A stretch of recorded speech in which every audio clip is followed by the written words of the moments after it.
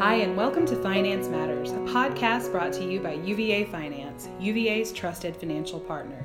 Finance Matters is a podcast series where we bring you bite-sized thoughts, stories, and inspiration in the hopes they'll be useful to you on this road we're all on to do our best and be our best in the realm of financial matters here at UVA. I'm your host, Brandy Van Ormer, and today my co-host Patty Marbury and I have gone on the road. Yeah, here we are at O'Neill. Yeah, we're in O'Neill Hall, not in CoLab 3.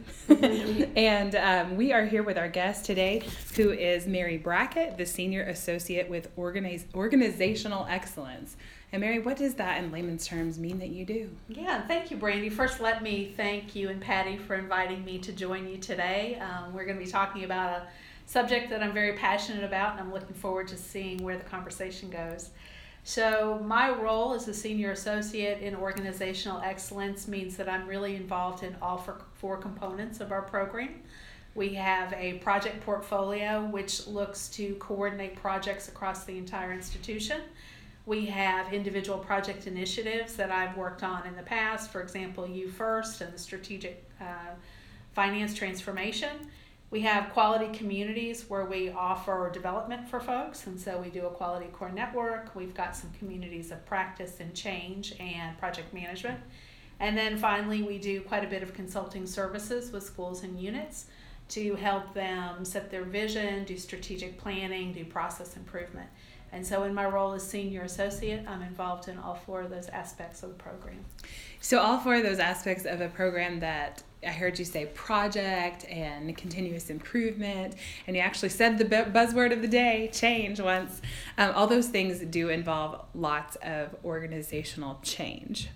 And here at UVA, if you asked anyone who works here, they would say UVA has lots and lots of change all the time.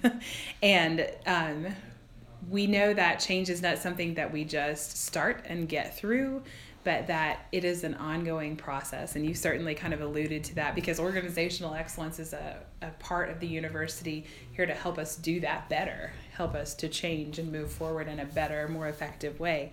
So we invited Mary to come and talk with us about this because more and more as we talk with our guests and talk with folks out in the academic community, we're hearing that folks get a little weary with change. And you may have heard the term change fatigue to describe this phenomenon.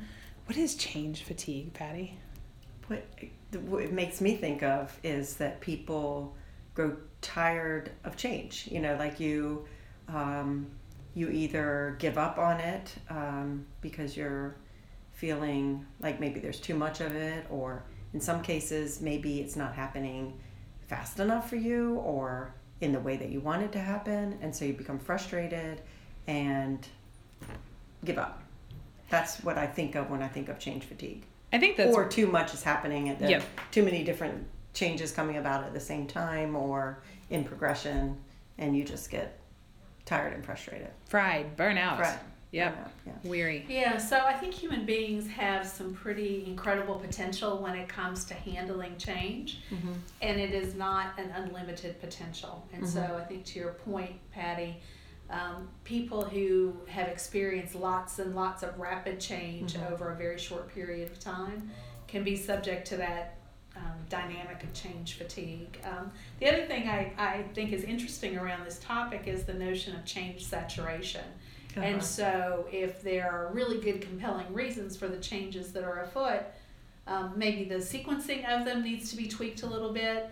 Maybe the timing of things need to be tweaked a little bit so that people don't feel that they're...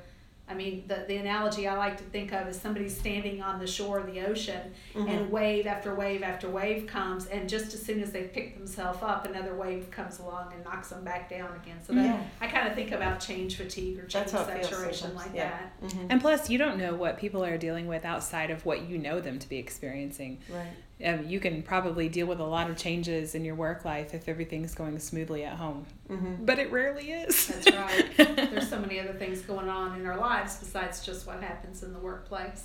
Right. And what we're talking about today is primarily change in the workplace, but I think a lot of what we'll be discussing can be applied for your personal life too, because we're talking both about how to be a leader, whether you're the leader or not, in a change process more effectively so people don't get burnout. Mm-hmm.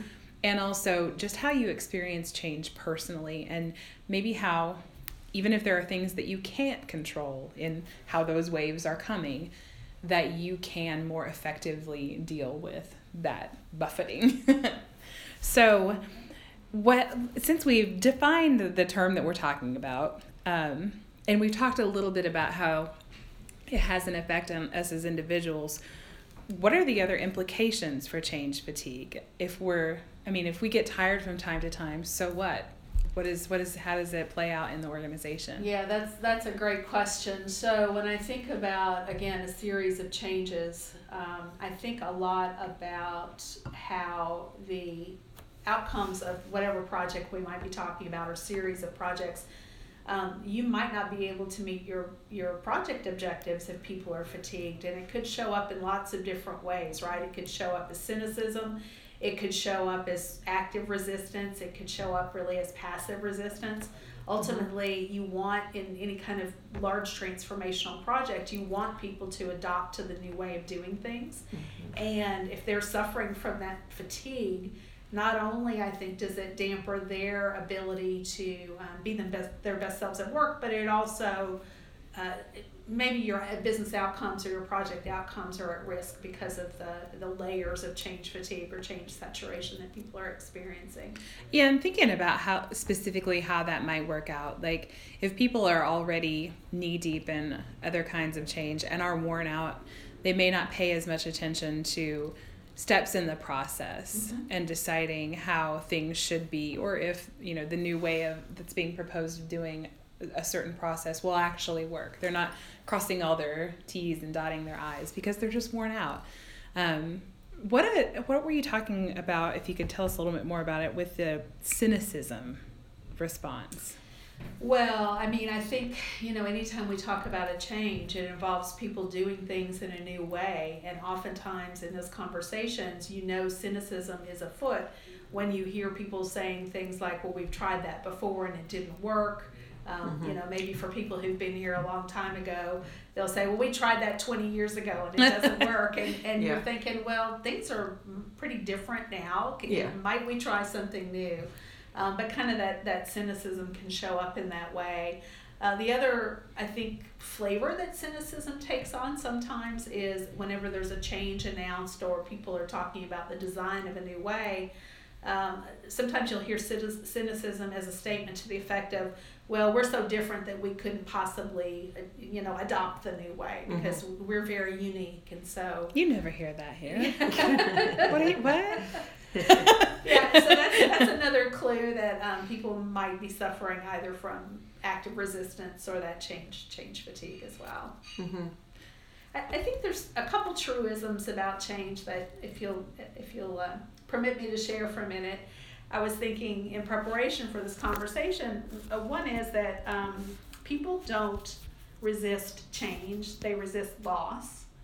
Ooh. And so if we, as either formal or informal change leaders, can think about what people might perceive as losing throughout the process, mm-hmm. then that can help us bring to bear empathy and really think about how we need to communicate with folks as they're navigating this change journey. So think about what somebody's going to lose. And sometimes it can be, well, I'm going to move your office. It can be something as what seems to be a simple thing on the face of it, to I'm going to completely redefine your job, or I'm going to have you work for a completely new supervisor. So really understanding up front what those changes might be and how they might be perceived as a loss. Right. So just from like our perspective might be the change is an opportunity. Their perspective, like you say, might be the change is a loss. Exactly. And so look at it, and you as the person who's imposing the change on somebody may not even be aware. That's right.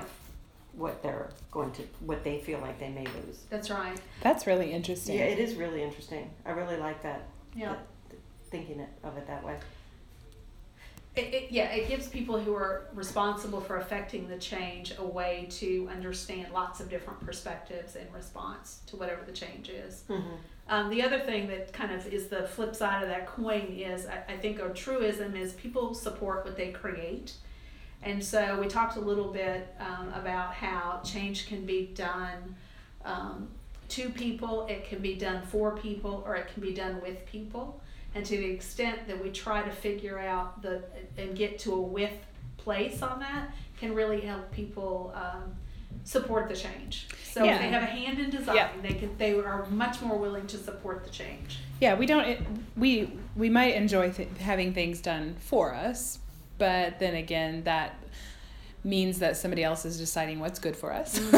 Right. Definitely having things done to you doesn't sound very good. Mm-mm. But having a say in the change and being able to help guide that process and have a stake in it definitely makes, I think, the process better for everyone involved. Also, allow everyone in the organization to be part of the change. Mm-hmm. Yeah. Well, at least hear what people have to say, and that goes back to really understand what people's concerns are about the change that's impending.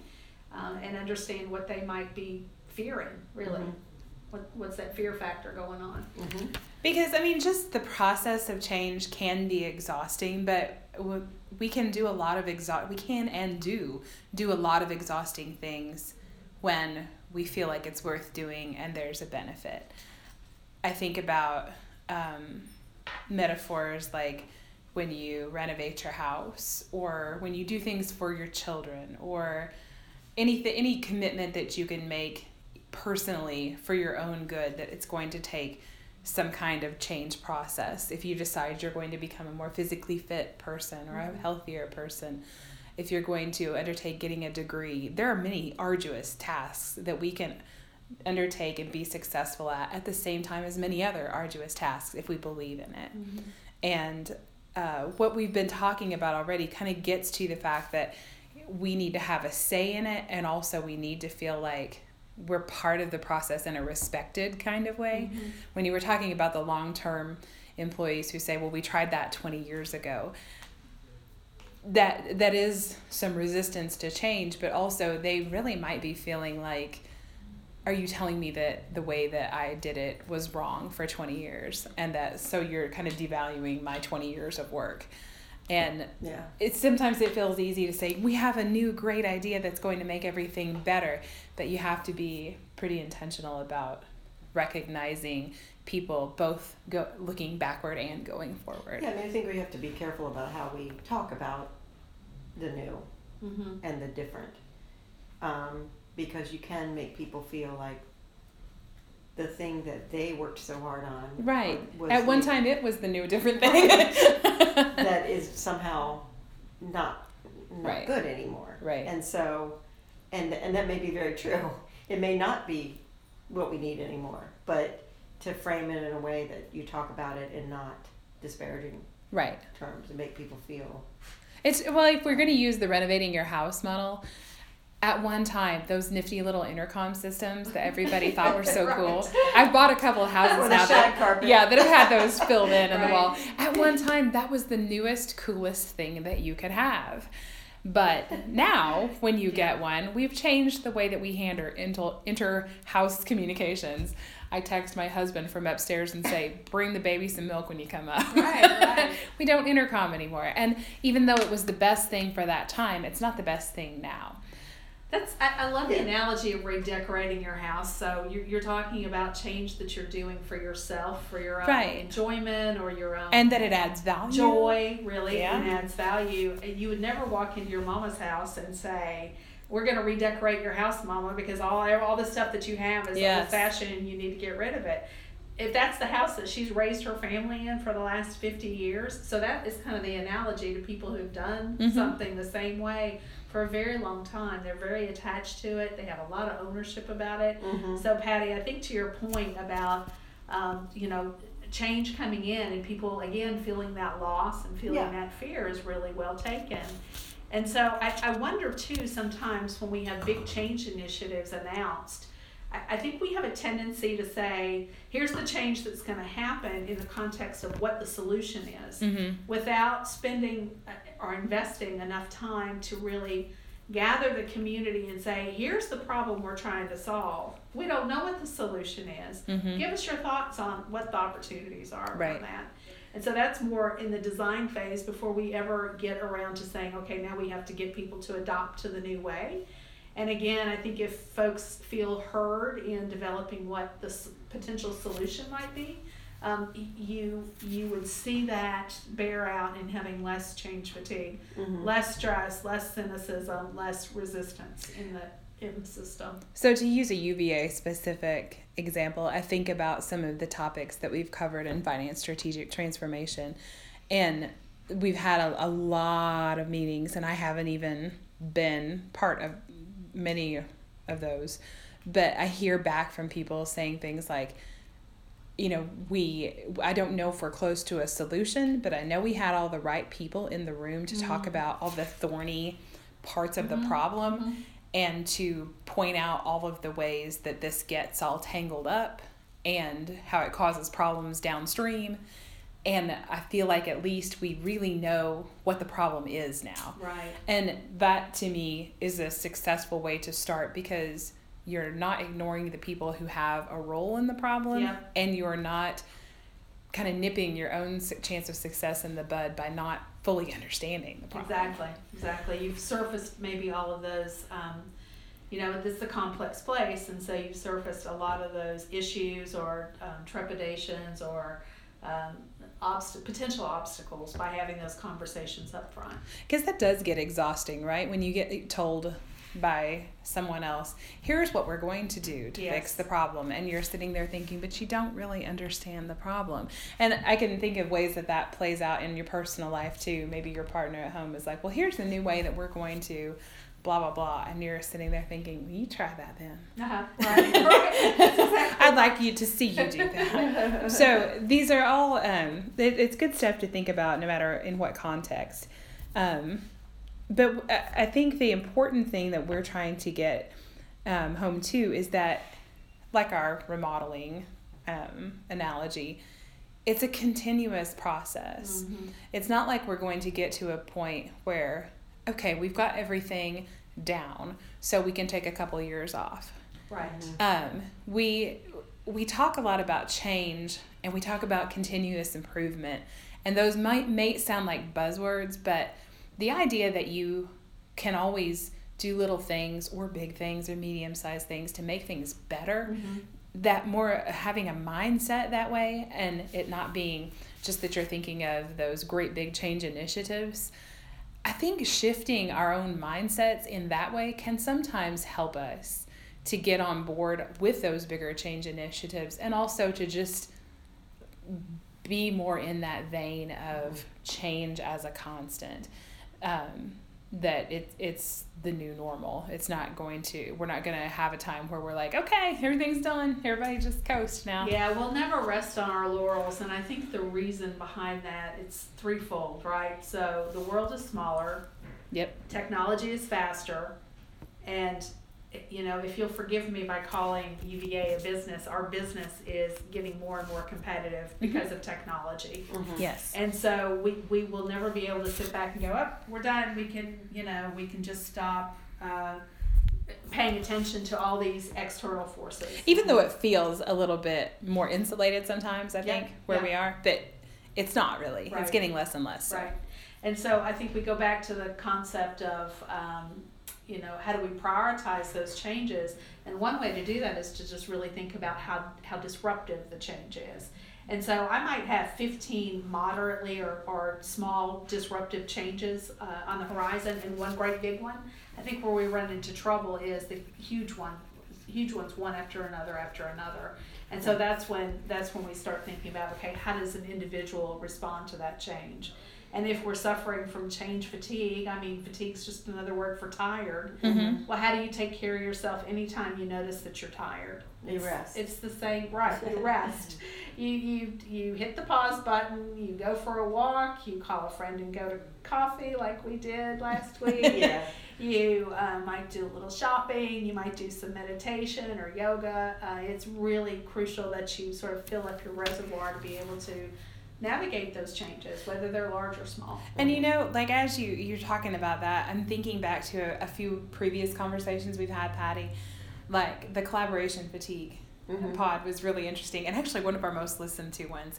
We were talking about how there are some people that just get tapped for everything, and in organizational change initiatives you see that happening too.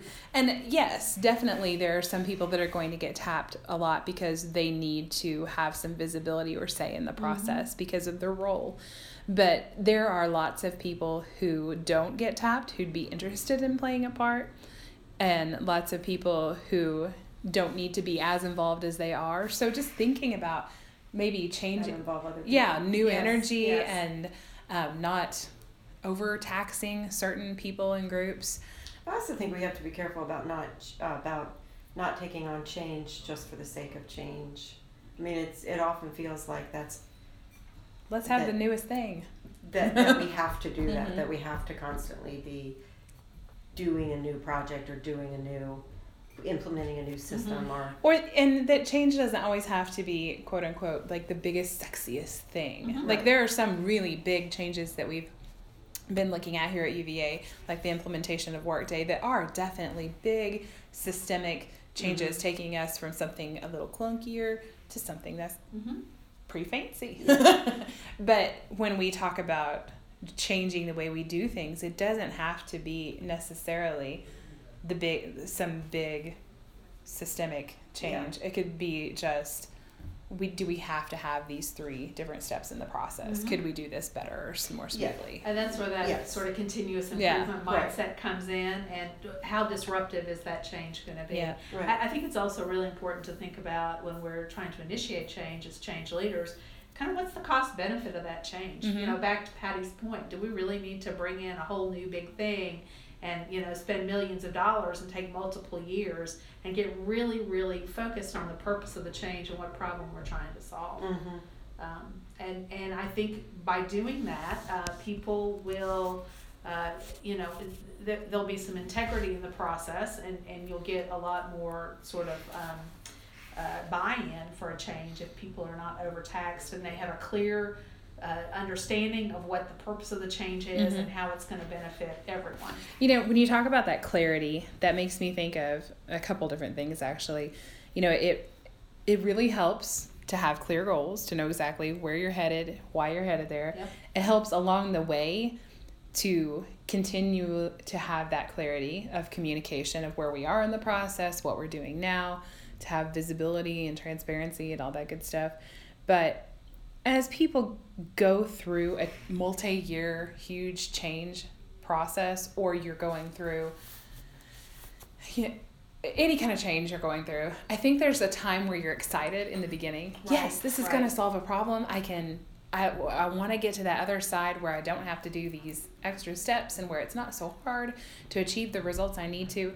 But when you're in the trenches, it is easy to get change fatigue there. Exactly. And so I'd like us maybe to just spend a little time there and think like on both sides of the coin, both, as a person who's going through change and as people who are leading change. What do you do when you're in that point? Yeah, well, I think it's really important for a change initiative to identify early wins and make sure that people are involved in those early wins. And so very seldom do you have a change initiative where after millions of dollars and many, many years, you flip a switch and all of a sudden, ta-da, it's the new world, right? There's always opportunities along the way to let people experience what that future state will feel like. And so to the extent that we can build in those opportunities along the way, that helps with change fatigue. Gives you a little boost. It does, and Yeah. it gives you some hope, frankly. And then the other thing, I think, is reminding people what that vision looks like and really what's in it for them. I mean, that's so crucial when you're dealing with people on an individual basis. Yes, this might be a little tough going now. Yes, it's going to take a lot of work for us to get here. but let's remind ourselves of what that vision is and why we're doing this and how it's going to benefit everyone in the long run in service to the greater good. Mm-hmm. You know, a thing I thought too is just taking some time to recognize, you know, yes, the early wins, but also just all the effort, like to recognize people for their contributions and their ideas and for look how we've come so far. Absolutely. Yeah, just to have that constant cycle of hooray, Yeah. look at what we've done. I mean, because organizations don't change, people do, Yeah. right? And so you have to attend to and nurture and foster the people side of the change. So what about let's take this like focused in a little bit more. And we talked a little bit at the beginning of our conversation about this could be within the workplace or within our personal lives. And I'm thinking about my personal life, and there are many things right now changing and many things in flux. And I think just as a society, we start thinking toward the holiday season at the beginning of the year about changes we'd like to make, things that we want to do. I think it might be helpful to talk about just a little more deeply about how you get that change energy and how you stay focused or how you mitigate some of that fatigue that sets in. Yeah, well, you talked about collaboration overload, and there's change overload as well. I mean, I think part of it really gets down to, on an individual basis, understanding what your priorities are and being pretty rigorous about what you choose to spend your time on. I'll call my mom from time to time and say, oh, I don't have enough time to do this, that, and the other. And of course, her favorite quote to me is, well, you have the same number of hours in a day as Mother Teresa did. So the new iteration of that I've heard on social media is you have the same number of hours that Beyonce has. Oh, okay. Not exactly. Yes, yeah. I don't have a personal stylist. So Yeah. there you go. I think the point, though, is that she makes so well is that we have to prioritize, and I think there's a lot of power in saying no. I wish I could help you, but that's not a priority of mine right now. I think there's a lot of power in saying not yet. So maybe you asked me to help you with something and I just can't fit it in my schedule this week.